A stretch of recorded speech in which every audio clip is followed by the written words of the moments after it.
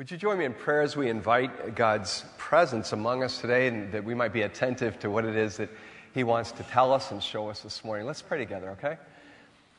Father, we invite you now, as we've already begun this time together, to fill this place with your presence, that we might experience the fragrance of Christ, that we might experience the love that you have for us, that has been poured out in Christ through your Spirit, that we might be people who today anticipate something afresh from you today. So I ask, Father, that you would blow afresh through us, that you would surprise us by what it is that you want to do in us and through us today. So we invite you, we ask you to be present among us. In your name, amen. I recently attended a conference in Alexandria, Virginia, right across the Potomac River from Washington, D.C. And I had to get up early on a Tuesday morning to go to LAX to arrive there to be able to go through the pre-boarding drill. And as I stood in this long, winding security line, listening to this monotone voice bark orders at us to remove our shoes and our jackets and our belts and to put our laptops in the separate tray, I was struck by this question: what if 9/11 never happened? What if 9/11 never happened? You ever thought about that recently? We've become so used to living in a world that's post 9/11 that we don't think about what life might have been like before that. But what if 9/11 had not happened? Would our airport experience be more pleasant? I think so. What would be different in terms of the Middle East? Would the balance of power be different in the Middle East? Would the U.S. have invaded Iraq? And what about Afghanistan? Would there be such a thing as ISIS? I think it's fascinating to ask the what-ifs of history. What if Alan Turing had not broken the Enigma code in World War II? What if Abraham Lincoln had not been assassinated, or add to that JFK or Martin Luther King? How might history have been changed? What if Watergate had never happened? What if the hanging Chads had swung Florida into the win column for Al Gore? And here's another one. What if Pentecost had never happened? What if Pentecost had never happened? Would we notice anything different? Would our culture notice anything different? Would our city notice anything different? I think for a lot of people, if Pentecost had never happened, nothing would change. Life would go on just as it has always gone on. The direction of people's lives, the way they work, the way they do life would not change in the least bit. What about you? Would anything be different for you if Pentecost had not happened? And what about us as a church? Would we notice anything different if Pentecost had not happened? You see, to raise that question is to also raise the larger question, and that is, what difference should Pentecost make? And that's a question I want to briefly unpack with you for just a few minutes this morning. And I want to begin with what is Pentecost, because for those who might be new to grace or might be exploring life as a follower of Jesus, it's important to understand what Pentecost is. Pentecost means 50, and it stands for, it points to the 50 days following the Jewish Passover. It was the Greek word for an Old Testament feast known as the Feast of Weeks. And that's seen in Exodus 23 and Deuteronomy 16. And over time, Pentecost became less associated with agriculture, and it became more associated with God's giving of the law to Moses at Mount Sinai 50 days after Israel left Egypt. But when you move into the New Testament, the writers associate Pentecost with the outpouring of the Spirit recorded in Acts 2. So Pentecost was the day that God, the Holy Spirit, was poured out and came upon a group of Christ followers gathered in Jerusalem. It was a turning point in God's working in human history, because it was that day that the church was born. It was the birthday of the church. It's a time that the people of God gathered around Jesus were filled with the Spirit in a way that they had never known before.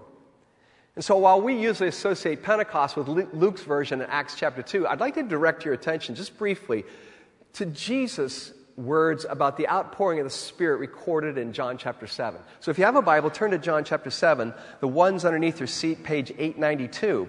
And just want to focus on 3 verses just briefly, verses 37 to 39 of John chapter 7.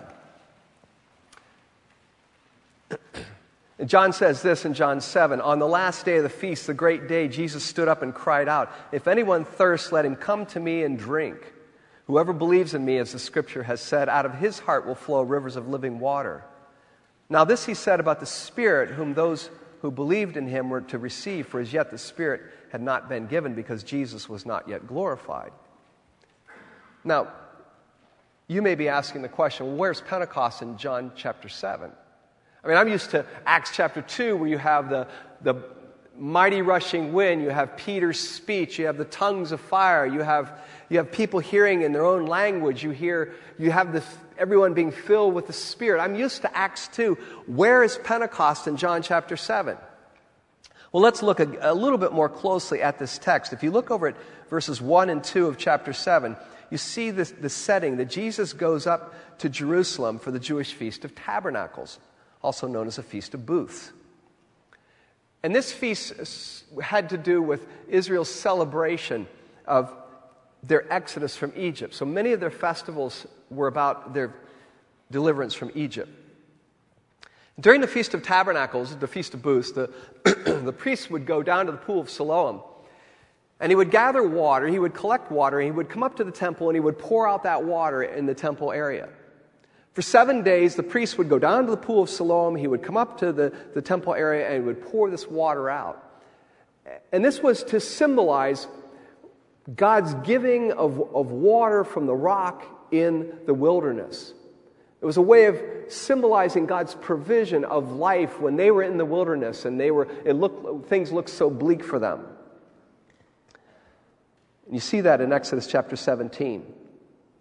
But on the 8th day, and the last day of this festival, Jesus stands up in the temple area and he says this, "If anyone thirsts, let him come to me and drink." Imagine, here is Jesus on the final day of this feast, and a feast that was pointing to a celebration that was pointing to Israel's exodus and God's provision, and now Jesus is saying, wait a minute, this is about me. This has come to its fullness of understanding in me. It's come to its conclusion in me.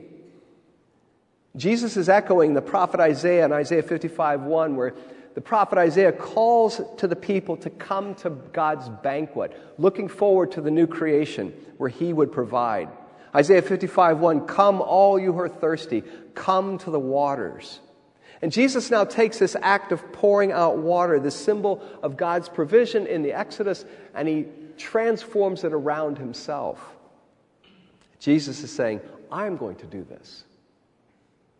I am the one through whom God's promises are fulfilled. If you follow me, you'll experience a new Exodus. If you follow me, you'll find water that satisfies.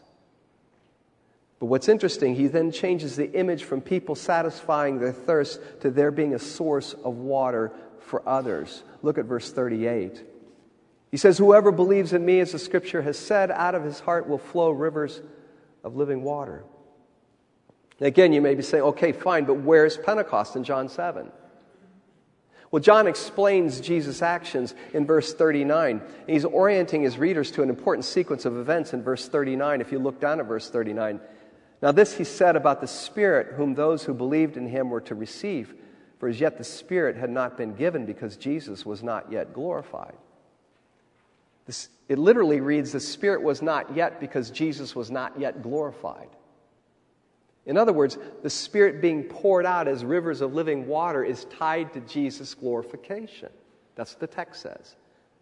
Which raises the question, what is Jesus' glorification?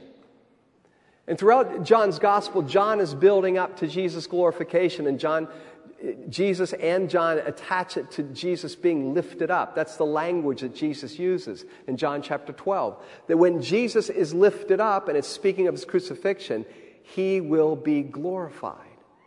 So the glorification has to do with Jesus' crucifixion. It's at his crucifixion that Jesus is lifted up. And it's at that act where God's glory is revealed.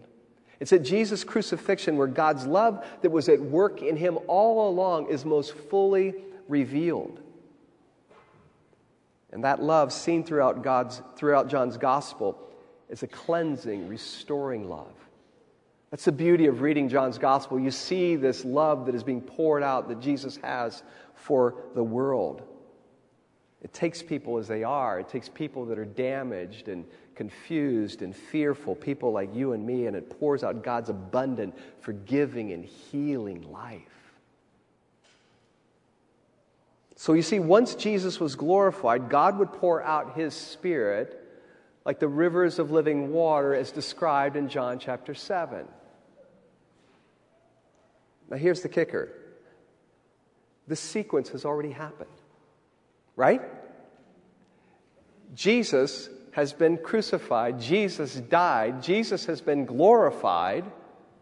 Pentecost has happened. The Spirit has been poured out. And that means that what John is talking about and describing here in John chapter 7 has already taken place. The Spirit has been poured out like rivers of living water. It's called the day of Pentecost. And while we might be more familiar with Acts chapter 2 or John's version in John chapter 20, he's pointing to Pentecost. So do you see what this is telling us? Do you see what this is telling everyone who shares in the life of Jesus? Look again at verse 38. Let your eyes go down to the page. Whoever believes in me, as the scripture has said, out of his heart will flow rivers of living water. Because of the Spirit being poured out at Pentecost, we are now the source of Jesus' life to others. You and I are the source of Jesus' life to others because of Pentecost. You and I are the source of life to others because of Pentecost. We have the life of Jesus in us, and that is meant to go out to others. In other words, we're not simply people gathered to have our own thirst satisfied. Put it that way. I think that many Christians have been led to believe that the Spirit has been given so that we might have a relationship with God, we might enjoy the presence of God, we might worship God. And that is true, but that's only part of the story. It's not the whole part. And to stop there is to risk becoming like a lake instead of a river of living water. It's beautiful and it's serene, but it's in danger of becoming stagnant. And if your perception is that the Spirit was given so you could just come and receive and be satisfied, be fed, then you're going to become like a beautiful lake that is stagnant. Because Jesus has given his Spirit so that we might become rivers of living water to people around us, so that the life of Jesus might flow out of us into the lives of others, so that they might experience that transformation. N.T. Wright puts it this way. I love this quote. He says, God doesn't give the Holy Spirit in order to let Christians enjoy the spiritual equivalent of a day at Disneyland. The point of the Spirit is to enable those who follow Jesus to take into all the world the news that Jesus is Lord, that he has won the victory over the forces of evil, that a new world has opened up, and that we are to help make it happen. Isn't that amazing? That's who we are.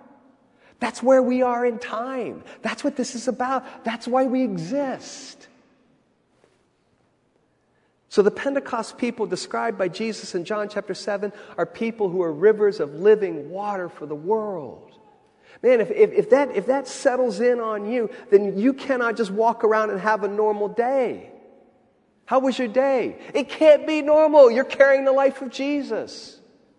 Everywhere you go, there's a possibility of that life flowing out on someone else and someone experiencing the love of God and being transformed by the love of God. It doesn't mean that everybody's going to become a follower of Jesus that you encounter each day, but it's very possible that many, many people will experience the love of Jesus through you and through me. That means that no day is going to be normal for the people we encounter. Why? Because they're going to encounter Jesus in us. Is that amazing or what? Or is it just me that's really excited today? I will still be excited. Even if you guys weren't here, I would still be excited. This is phenomenal. This has been life transforming for me. I cannot go into a conversation with people except for the realization that there's a possibility that they are going to encounter Jesus. Not me, not Lou. It's not about Lou. It's about Jesus. And I really believe that they can encounter Jesus. And I look forward to how Jesus might use my encounter with people to bring His love and to bring His life to people. It makes life so much more interesting. Better than sitting around watching TV and playing video games or doing all the other things we do to anesthetize ourselves. So because the Spirit has given us life, we are the source of life for others. And because of that, this is our vocation. This is our calling. This is the role we play in the drama of redemption. We are players. And this is our role. Now, Daniel will expand on this more in a few minutes. In just a moment, we'll transition into receiving the bread and cup. This is a very different service. For those of you who've just been coming in as I was speaking, this is a very different service today because it's Pentecost. It's going to be very interactive. And you received this little leaf as you came in. Pull that out because we're going to add a dimension of participation to the bread and cup this morning. As you see the tree of life behind us, the tree and the leaves are a symbol of life. And we're asking the question this morning, where might you trust the Spirit for fresh life? Where might you trust the Spirit for fresh life? If you didn't receive one of these leaves and you would like to receive one, put your hand up right now. Some people will help you get one. Yeah, don't be afraid. Just stick your hand up. All right? And we're asking the question, where might you trust the Spirit for fresh life? And you just write that on the leaf. And I'm going to give you 2 minutes to reflect on that, to maybe pray and write it down. And then we'll bring them forward during the bread and cup time. And we'll exchange our longings, as it were. We'll bring the leaves forward. We'll put them in the box, and we'll exchange our longings for the fresh life that Jesus wants to give us. The bread and cup point to the life of Jesus. And so it's a very embodied act of trusting Jesus, of stepping in to the fresh life that He wants to give to us. So write down right now for just about 45 seconds, maybe a minute and a half, where might you trust the Spirit for fresh life? And then we'll transition into the bread and cup. Can these dry bones live? Is what God asked the prophet Ezekiel as he looks upon a valley full of dry, dead bones. O Lord God, you alone know, is all Ezekiel can say. So God says, prophesy over these bones. Tell them I will give them my breath and they shall live. I will piece the bones together and cover them with flesh. Again, I will breathe upon them and they will live and they will know that I am the Lord. And then say to them, I will put my spirit in you and you shall live. And Ezekiel proclaims what God has told him to proclaim, and there's a rattling and bones are coming together. And it's as if a vast army is before him. I mean, this text, you can feel it. You can see it. It's alive. And this text asks us to imagine a moving from death to life that is only possible because of the very breath of God. The dry bones cannot piece themselves back together. They cannot give themselves flesh. It is only possible because God alone holds the power of life and death. Now, such a text reminds us on Pentecost that human beings, as much as we try, cannot save ourselves. We cannot make ourselves live. God alone holds the power of life and of death. And without the transforming life of the Spirit, we are like dry, dead bones, scattered and displaced, with no future to hope toward. But we, as God's people who have received the very breath and Spirit of God, that is not the case. We have life. We have God's life. And Jesus, in the Gospels, breathes upon his disciples the Spirit, and he sends them out. And if we have received the Spirit, then we are sent out as well. And much like Ezekiel, we are to look around us at the valleys of dry, dead bones, and we are to imagine that something new can be possible. Because of God's breath, because of God's life, because of God's very Spirit being poured out. And so we, as God's people, are to be people with imaginations robust enough to imagine that new things are possible.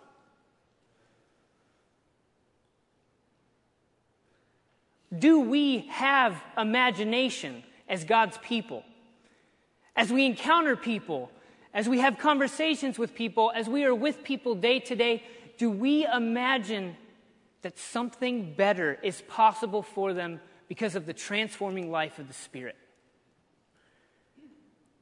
As God's people, we are called to have robust imaginations. And perhaps we experience far less of God's Spirit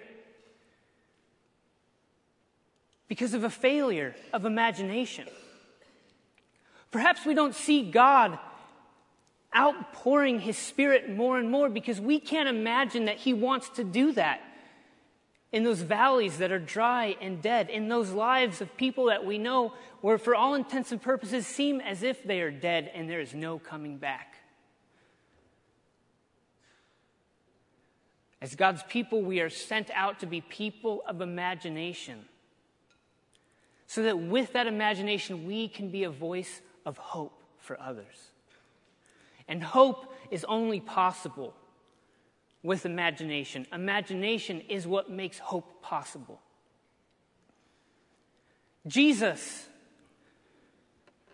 after he was baptized, after he was given the Spirit, in Luke 4, he says, "The Spirit of the Lord is upon me to proclaim the good news of the gospel, to set free those who are oppressed, to give liberty to those who are captives, that those who are blind might see, that those who are lame might walk." Jesus, given the Spirit, is sent out.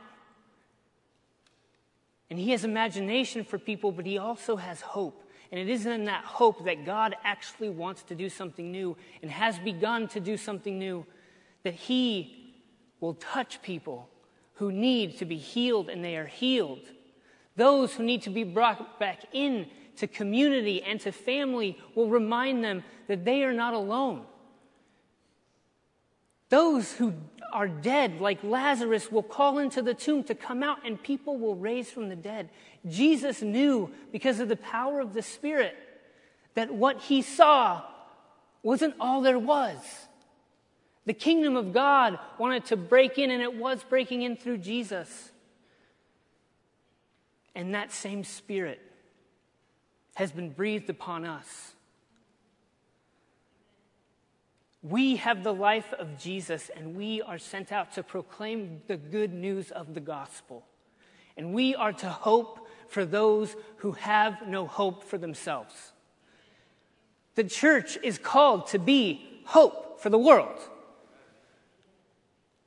Do we hope well for others? For those whom we know who haven't received the life of Jesus, or even for those who have said that they've received the life of Jesus, when their marriages are crumbling, do we sit alongside of them and say, there's no hope? No, because the Spirit of God, there is hope.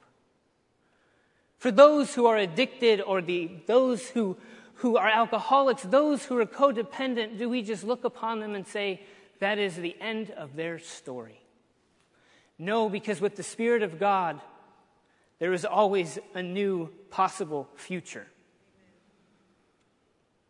For those who think that their lives are like dry, dead bones, we say, the Spirit of God can be breathed upon you and you can rise up again. We can hope for those who themselves have no more hope. So many times over the last year I've heard this, is this what my life will be like forever? Is this all I can expect?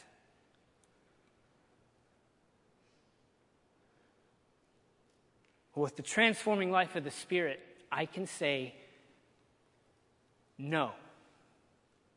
You can expect so much more. Because God is a God of the impossible. Because God is the one who alone holds the breath of life. And He can breathe upon you something new. And if we do not have hope for those who do not hope for themselves, then we cannot be faithful to them.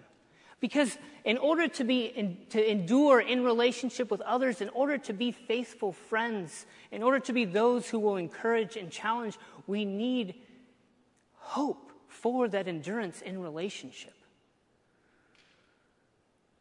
Otherwise, what's possible?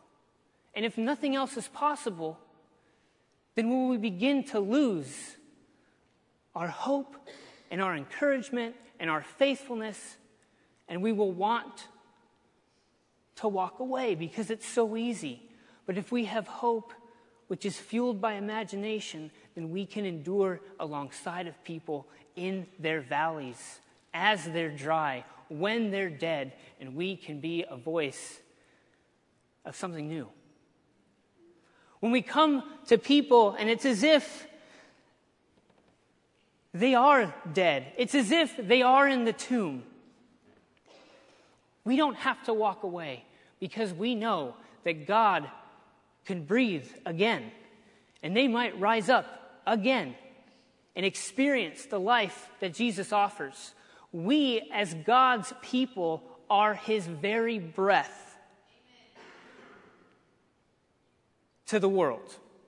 You are God's breath of life to the world. Wherever you are, wherever you might be, with whom you might be speaking, you are God's breath of life. That is our calling. That is what we are sent out to do. To go to the valleys, to go to those dry, dead bones. And when God says, "Can these bones live?" we say, yes.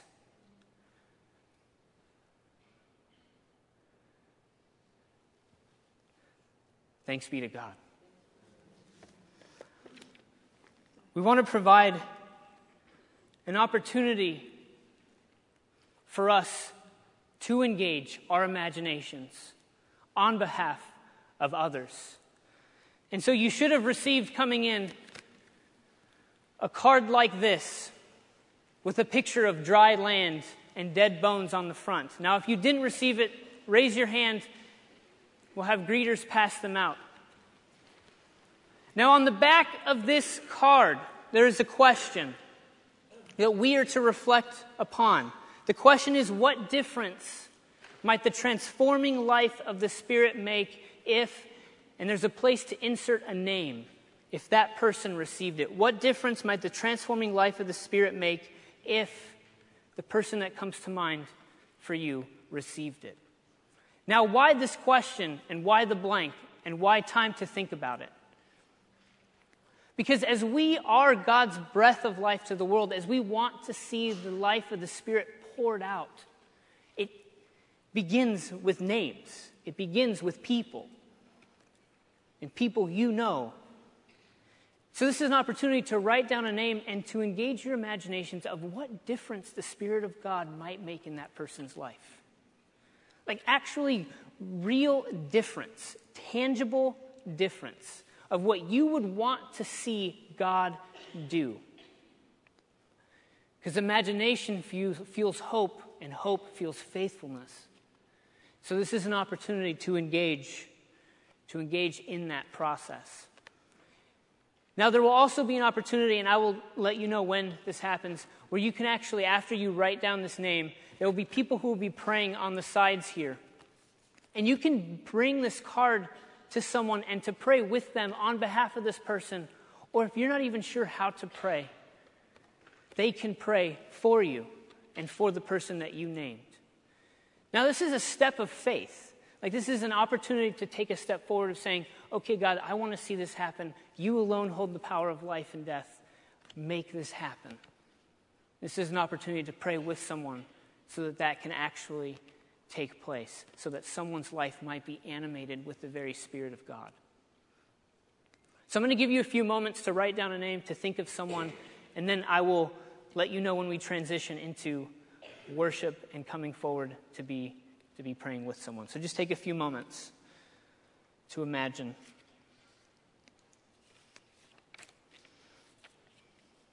Father, you are good. You breathe life. Breath of God, breathe upon us afresh. Empower us by your Spirit to be your very breath to the world. Amen.